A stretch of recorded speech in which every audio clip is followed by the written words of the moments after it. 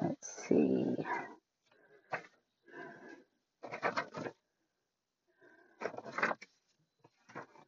The first one here, the longest one, and this one is from KCDL. And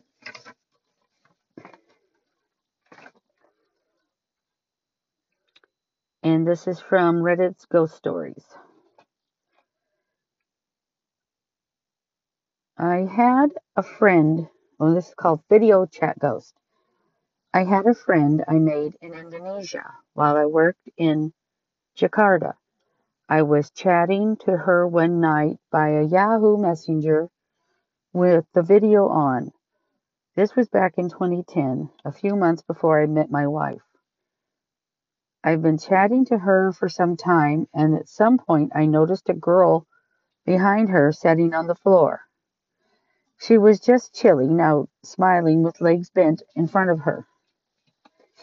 I was really amused because my friend had been chatting to me for some time, and it turns out she'd been ignoring her friend the whole time. So I teased and said, "Hey, a head just popped up behind you," expecting her to say, "Oh, that's my friend.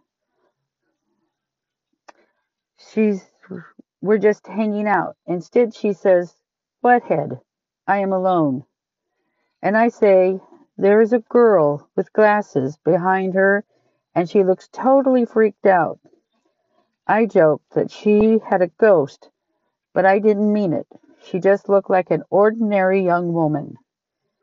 And it kind of looks like the woman ducks down and is gone. And I asked my friend to get up so I can see her room, and it's empty. And she says she's totally alone. My friend looks really frightened. And I try to calm her down and say, I might have been imagining things, but I'm only saying it to calm her down because she looks so scared. It was late, but at the time I regularly went to bed late, and I felt pretty awake because text chatting always makes me a bit nervous for some reason. Then she says that 3 of her other friends told her they can see a girl in her house, but she's never seen the girl herself. They all described her as wearing glasses, except everyone says she is wearing different clothes. One says it's a red dress, another blue, and for me she was wearing a white sort of blouse shirt and pants. Her glasses were big and square, and she looks in her late teens or early 20s. Indonesians can be hard to age. Anyway, she tells me she basically didn't take her other friends seriously. Indonesians can be a bit superstitious. For example, I had an Indonesian college friend who was training to be some sort of shaman, and my friend was not, and if she hadn't looked so freaked out and told me about her friends. Wait, I missed something.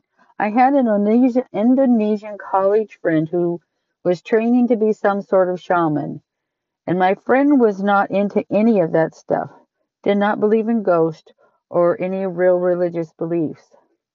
I didn't believe in ghosts either. The other thing was that the video window was quite small, but the picture was clear. It wasn't glitchy or blocky.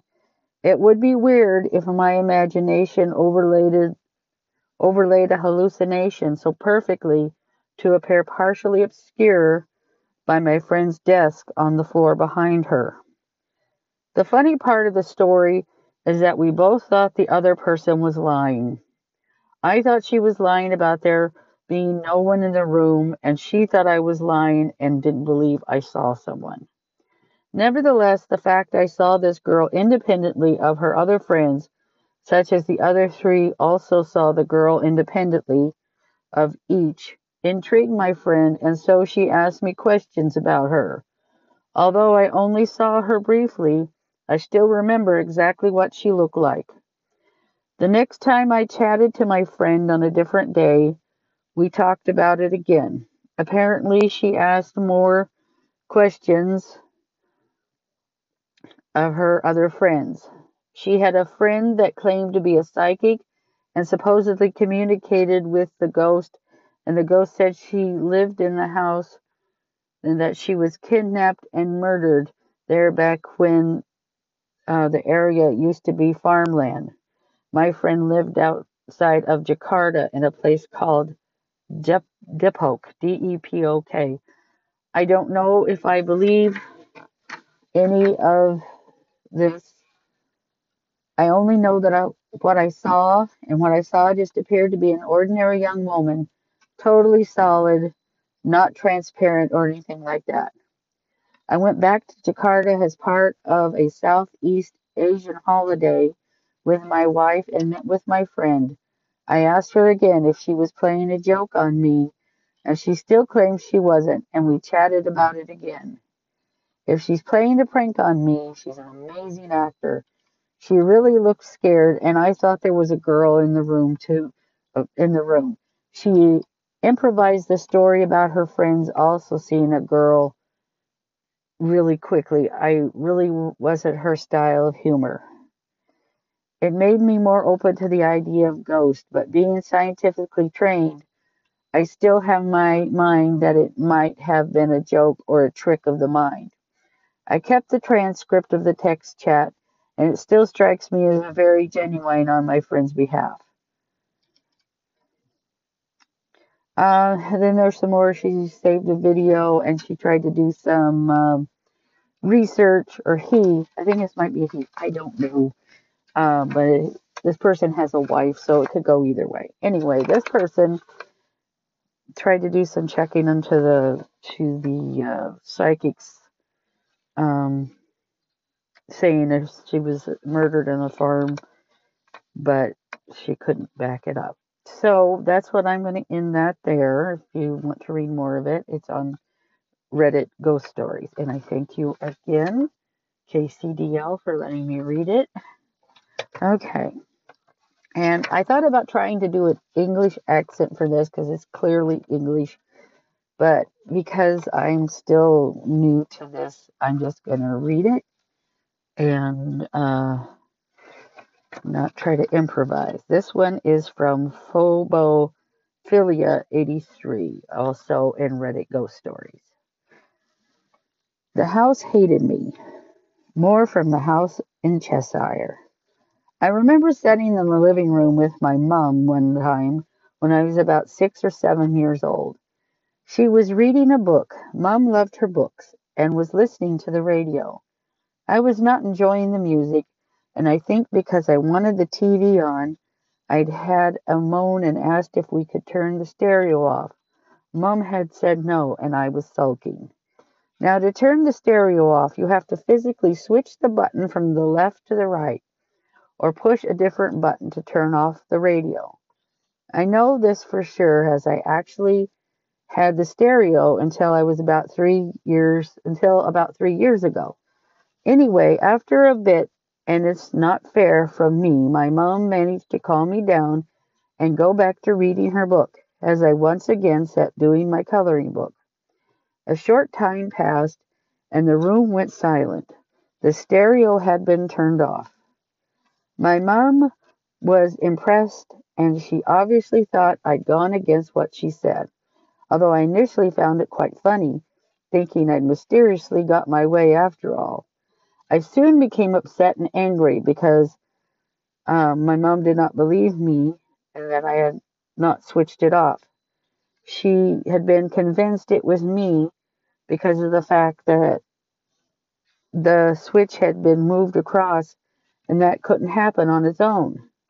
Somehow Mom thought I'd got up, gone across the room, switched it off, and then returned to my coloring book within a matter of seconds without being seen or heard.